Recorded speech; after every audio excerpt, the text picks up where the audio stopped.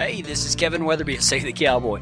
I want you to toe that stirrup, throw a leg over the cantle, take a deep seat, and put your hat down tight. I ain't gonna tolerate no whining or griping, so let's all strike a long trot down that narrow trail and learn how to ride with God. Come on! What you waiting on? Let's go. You know, last week I told y'all about the tale of two ranch jobs. I said that, you think about driving up to some big fancy outfit like Spruce Mountain or, y'all probably know them better than I do. You drive up, man, there's these big old nice houses. The pens are covered and air conditioned. There's got hydraulic chutes. I mean, just the whole 9 yards. And you're looking at all of the beautiful stuff, the ponds to go fishing in, the nice corrals, just all of this stuff. And you would probably take the job based upon the benefits. Well, that's all good and well, but what happens whenever the wagon boss tells you to be there at 5 o'clock in the morning and the first thing that happens is a 5-year-old big old Appaloosa horse? Why you'd be riding one of those, I don't know, but, that kind of lends to the story. A 5-year-old Appaloosa horse stomps a mud hole in you the first day, and then you're out building fence all day long. It's hot, it's nasty, it's sweaty. You're flanking calves. You're doing all of this stuff. Well, after a while, looking at that nice house and everything, it ain't gonna make you stick. I guarantee you, like Ty said, whenever it's not your own and you haven't owned it or anything like that, it's just a job. But you take that on the other side, and if somebody, say a cowboy called in, hey, I heard y'all got a ranch job. Yeah, I do. Well, tell me a little bit about it. Oh man, it's sun up to sundown, 6 days a week. Unless something comes up, then it's 8 days a week. And you're going to be breaking rough rank horses and fixing lots of fence and building fence and flanking big calves. And, it's going to be the hardest thing you ever did. If that guy says, you know what, I can do that. Well, he shows up later and works for a little while, and it's hard, and he's still sticking with it. And then he sees the house and everything. He gets given a camp and all of that. Man, he's going to appreciate that so much. If you've been here for a little while, you know. If you haven't, or if this is your first time, you got lucky. Because the past few weeks, I've been busting y'all in the chops. Actually, for the past few months, I've been telling you how hard it is to be a Christian. We talked about 2 weeks ago about Peter says that you will suffer for Christ. And you will. I'm going to be honest. Whenever you come to Christ, it's not going to, when you start riding for that brand that Ty talked about, man, you are not going to, somebody's not going to be holding the big palm leaf and fanning you while you are fed Skittles out of a unicorn Pez dispenser. It's not going to happen like that. But unless, I'm showing my age, ain't I? But the point is that when you understand that you will suffer for being a Christian, then you can stick it out and then you can come to really appreciate the great benefits that there is in coming to Christ. Last week I read a verse out of Isaiah. Well, actually it's out of Matthew, but Jesus is reading out of Isaiah. He's in a church. He walks into the church. He gets up to speak. They hand him the scroll of Isaiah. He unrolls this scroll. And you want to talk about a cowboy preacher? That was Jesus Christ. Why? Because he read 2 sentences and sat down. And then said 2 more sentences. This is what he read, and we talked about this last week. He unrolls the scroll and he says, "The Spirit of the Lord is upon me, for He has ordained me to bring good news to the poor. He has sent me to proclaim that captives will be released, that the blind will see, that the oppressed will be set free, and that the time of the Lord's favor has come." And then he went and sat down. And then he said this. He rolled up the scroll, handed it back to the attendant, and sat down. That's what the Bible says, not me. And then it says, all eyes in the synagogue looked at him intently. They're like, that's it? He didn't need to say anything else because he says this. Then he began to speak to them. The scripture you've just heard has been fulfilled this very day. Dadgum, that's cool right there. Let me read it again. So Jesus is saying, man, what Isaiah said so many hundreds of years ago has now come true right here. He says, the Spirit of the Lord is upon me, for He has anointed me to bring the good news, to the poor. He has sent me to proclaim that captives will be released, that the blind will see, and that the oppressed will be set free, and that the time of the Lord's favor has come. Thank you. So why is Christianity so tough? Why aren't all of you, but better yet, maybe not you, there are thousands and millions of people out there that don't want to come to Christ, that don't want to ride for Him, and it blows my mind. It blows my mind. Turn with me to Romans chapter 8 if you've got your Bibles. Romans chapter 8.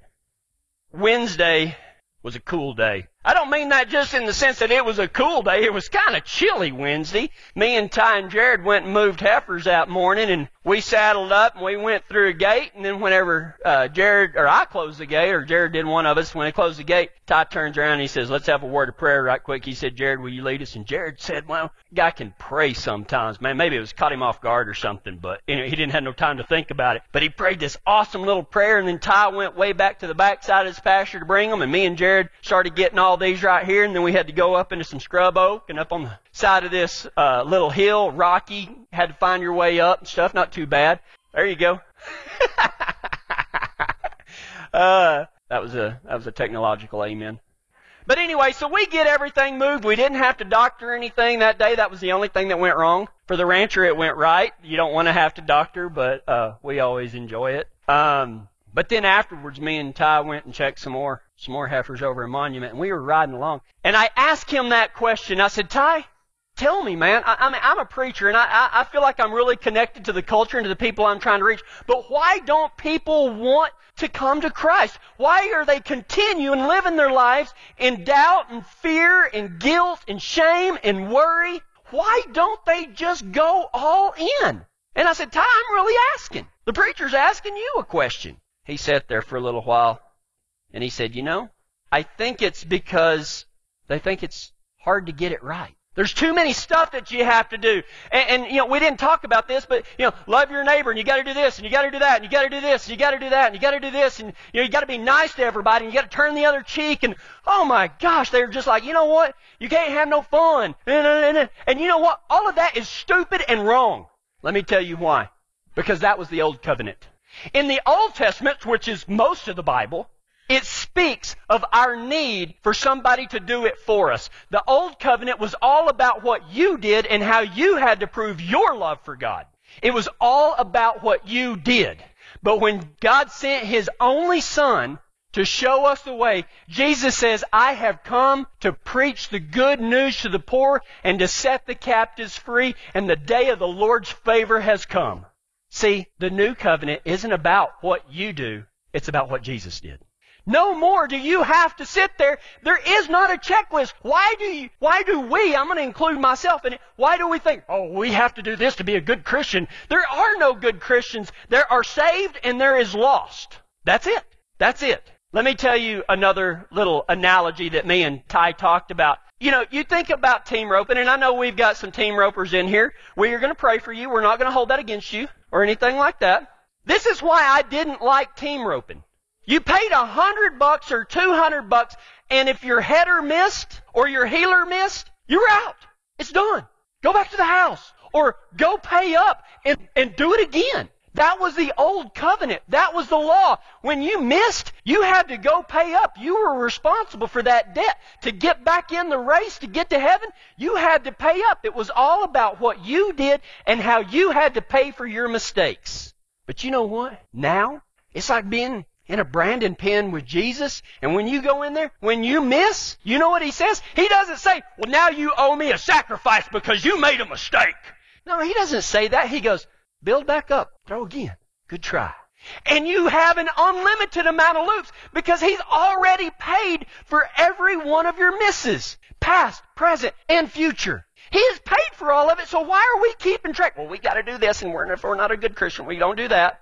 Good grief. But in Romans chapter 8, Paul talks about the new covenant, about the covenant of grace, where Jesus did something for you that you can never pay back, and the only thing that you should do in response to that is to love God for sending His Son, to love Christ.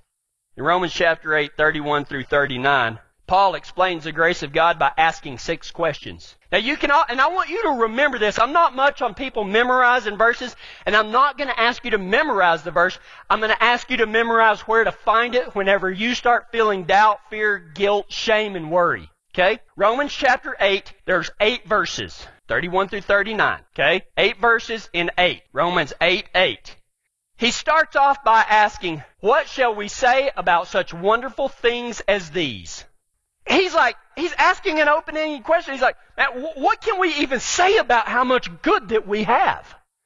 Whenever I asked Ty, I said, "Why don't people start riding for God? Why are they so content with following the ways of the world and being miserable and acting like they're somebody big where inside their hearts they know that they ain't got it all together? Why do they do that? And he said, because they think that following Christ is too hard. And you know what I told him? And we both just kind of sat there and smiled at each other like, dang. With grace, following Jesus is hard to get wrong. You want to talk about why Christianity is so hard? Because it's hard to get wrong whenever you're following Christ. When you're riding for Him, He died for you. All of your sins have been forgiven. If you ask and repent of them, they have been forgiven. Not just yesterday's, not today's, not just tomorrow's, but all of them. He set you free. And yet we still are miserable. What shall we say about such wonderful things as these? I think the answer to that is following Jesus is hard to get wrong. It ain't hard to get right. It's hard to get wrong. Your misses have been paid for. Even if you do have a sin in your life, man, you say, golly, man, sorry about that. Jesus says, sorry about what? Build again, throw again. Let's go. He ain't going to jump on your butt. He ain't going to send you out of the pen it's not consecutive after one.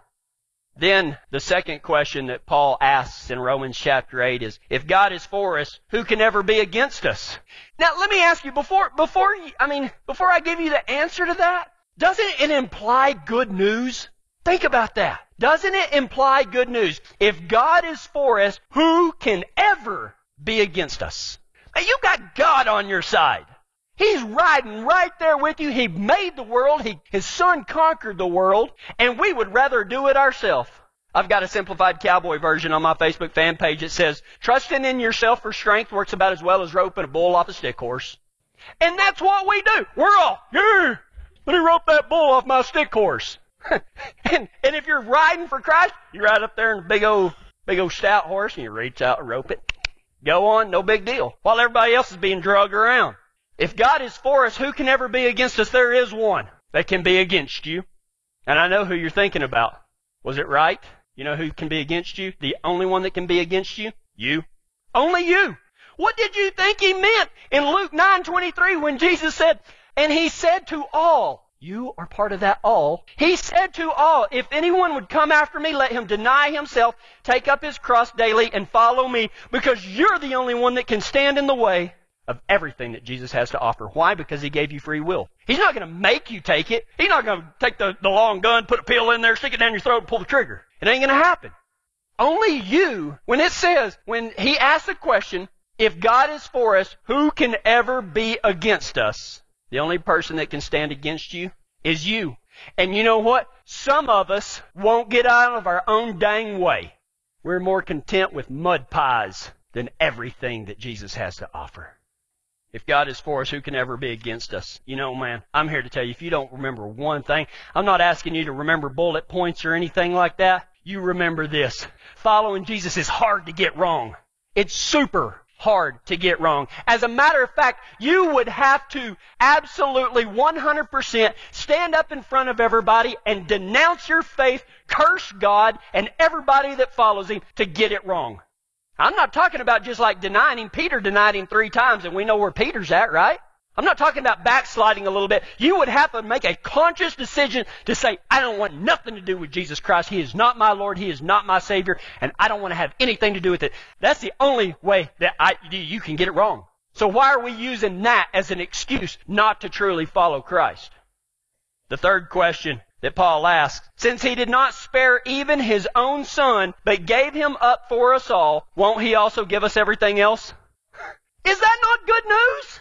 I mean, come on. I don't know.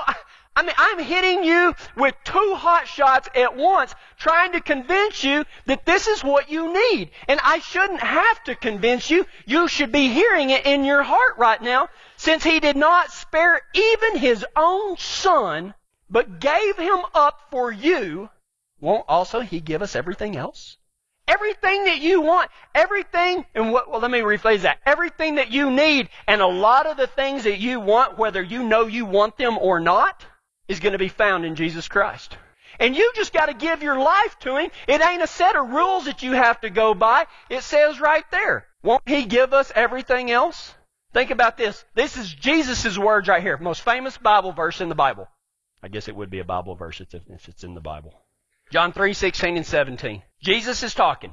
For this is how God loved the world. He gave His one and only Son so that everyone who believes in Him will not perish but have everlasting life. You've all heard that, right? Love that verse. It means absolutely nothing if you don't understand the next one that goes with it. God sent His Son into the world not to judge the world but to save it. There is no condemnation for those that are in Christ Jesus. If somebody is pointing their finger at you going, you can't do that, you sorry son of a gun, that is not God, that is the devil. Since He did not spare His own Son, but gave Him up for us all, won't He also give us everything else? I don't understand. I'll ask the question that I asked Ty. Why don't people go all in for Christ? I don't understand why some of you listening or on the radio or sitting here I don't understand. The God of the universe is offering you everything, and all He asks is that you believe in His Son and ride for His brand. And it ain't about the missus. It's about the mister. Sorry. That was a bad one, For God so loved the world that He gave His only begotten Son, that whoever believes in Him shall not perish but have everlasting life. For God did not send His Son into the world to condemn it, but to save it through Him.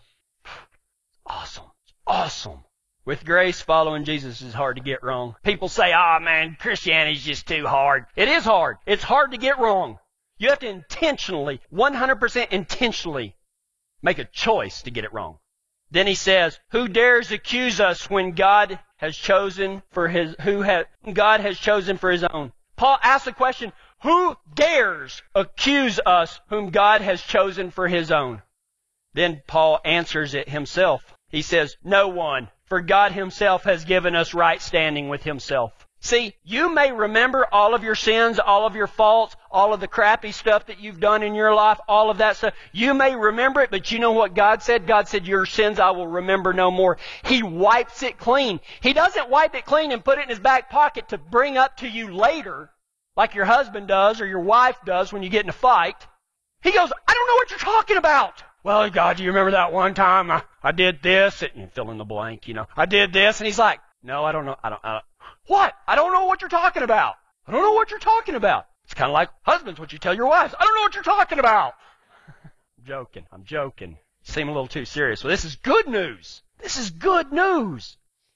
Who dares accuse us whom God has chosen for His own? You are God's kids. And if you're living in misery right now, carrying around a lot of pain, guilt, shame, doubt, fear, it's your own fault. Christ died to remove those from you. It is a choice that you are making. You are believing the devil's lies instead of God's promises. The devil is the accuser. When we have doubts, fears, guilt, worry, and shame, that is putting more stock in the devil's lies than God's promises. Word. With grace, following Jesus is hard to get wrong, guys. Hard to get wrong. Who then will condemn us? Paul asks two questions kind of back to back with a sentence in between. He says, who dares accuse us whom God has chosen for His own? That was the first question. And he said, no one, for God Himself has given us right standing with Himself. Right? And then he asks, then who will condemn us? And then he answers with the same answer, no one. For Christ Jesus died for us and was raised to life for us, and He is sitting in the place of honor at God's right hand, pleading for us. You know what that means? He's sitting there going, man, you didn't miss. I died for that miss. Build back up. Throw again. And when we come before Jesus right there, Jesus says, man, this is my brother. This is my bride. We are one. And when God looks down to judge us, He doesn't see us. He sees His Son. He's like, well, why are you standing down there? Come on in. Because all of our stuff has been wiped clean. Who will then condemn us? No one. No one will condemn you. For Christ Jesus died for us and was raised to life. And He is sitting at the place of honor at God's right hand, pleading for us, paving our way.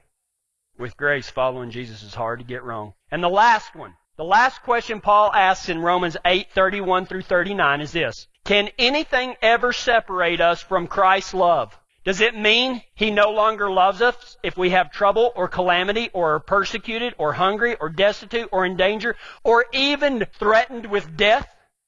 A couple of weeks ago, we got out there, it's me and Ty and Sean and Jared, and there was a big old soggy heifer that weighed more than Fiona does. Now Fiona's not very big. She's awesome, but she's not very big. And Me and Ty both said, I don't want to rope her. I don't want to head her.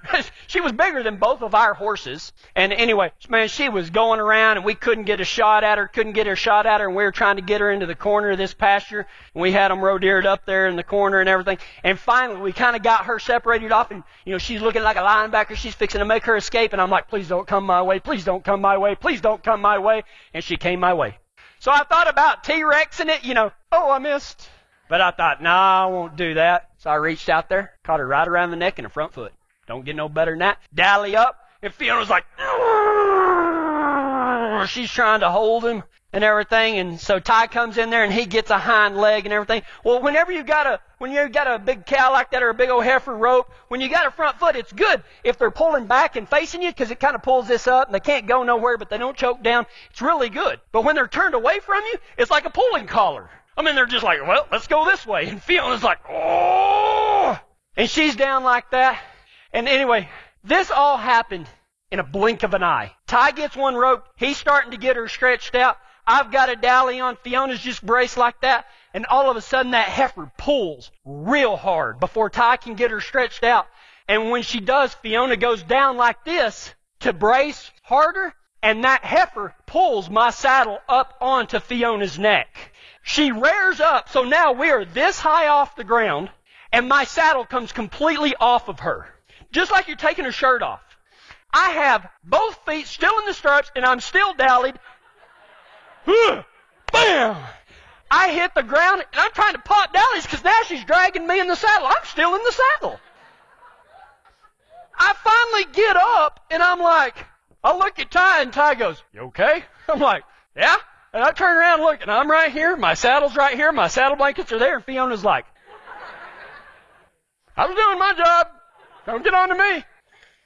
I should have slipped a little rope. It was actually my mistake. If I'd have slipped a little rope, she could have stood back up, But, it all happened like that. And Sean said, I ain't never seen that before. And Ty said, I've seen it once and hope to never see it again. I'm over there saddling my horse.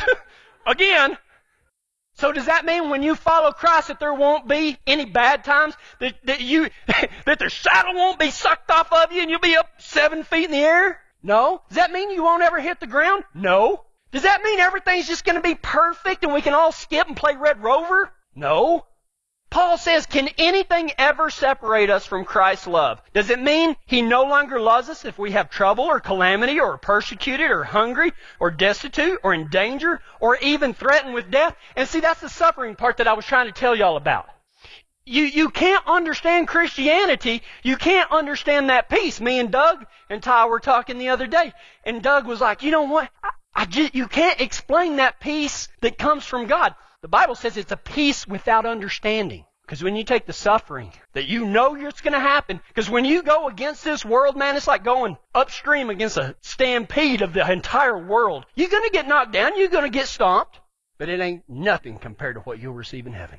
When you take the suffering and you take the grace of God and you put those together, that's where the peace comes from. Free of worry, free of doubt, free of shame, free of guilt, free of fear. Paul answers that question, can anything separate us from Christ's love? He says, despite all of these things, overwhelming victory is ours through Christ who loves us. The victory is ours. And I am convinced that nothing can ever separate us from God's love. Neither death nor life, nor angels or demons or fears of today or our worries about tomorrow. Not even the powers of hell can separate us from God's love. No power in the sky above or in the earth below. Indeed, nothing in all of creation will ever be able to separate us from the love of God that is revealed in Christ Jesus our Lord. That is good news, folks. That is good news. Do not leave here today unless you understand that Christianity, following Christ, authentic Christianity, not that religious crap. I'm talking about riding for Him. You can't get it wrong. God works for the good in all things for those that believe in Christ Jesus. Does that mean that we should go sin more so that grace may abound? No. It sets you free to do things and love God and love everybody else the way you were meant to do it. It is good news, folks. It's called good news for a reason. Please understand that. Quit living your life the hard way apart from Christ. That life stinks, man. It's hard. You can't mess up whenever you're following Christ unless you absolutely make a conscious decision to do so. Quit worrying about your misses. build again and start riding for him. Hi, this is Lovey Weatherby. I call myself the worst preacher's wife ever, but Kevin calls me his better half. Confused yet? Well, you shouldn't be. All you need to do is go to SaveTheCowboy.com and you can find links to our live church broadcast each Sunday morning, or you can go back and listen to this service or any others that you missed. Did you know my man is the author of 4 books? You can find them all, as well as sermons on CD, by clicking on the store link at SaveTheCowboy.com. On behalf of Kevin and Save the Cowboy, thanks for listening. Hey, do you have horses? If you do, then you need to call my friends Rod and Brenda Denning at Hitchin' Post Hay. This is where I get all of my hay, and Fiona loves it. Call them at 303-324-8217 and tell them that you heard about them from Save the Cowboy, and they'll donate 5% of the sale to our mission to reach cowboys and cowgirls. Give Hitchin' Post Hay a call for premium quality horse hay at 303-324-8217.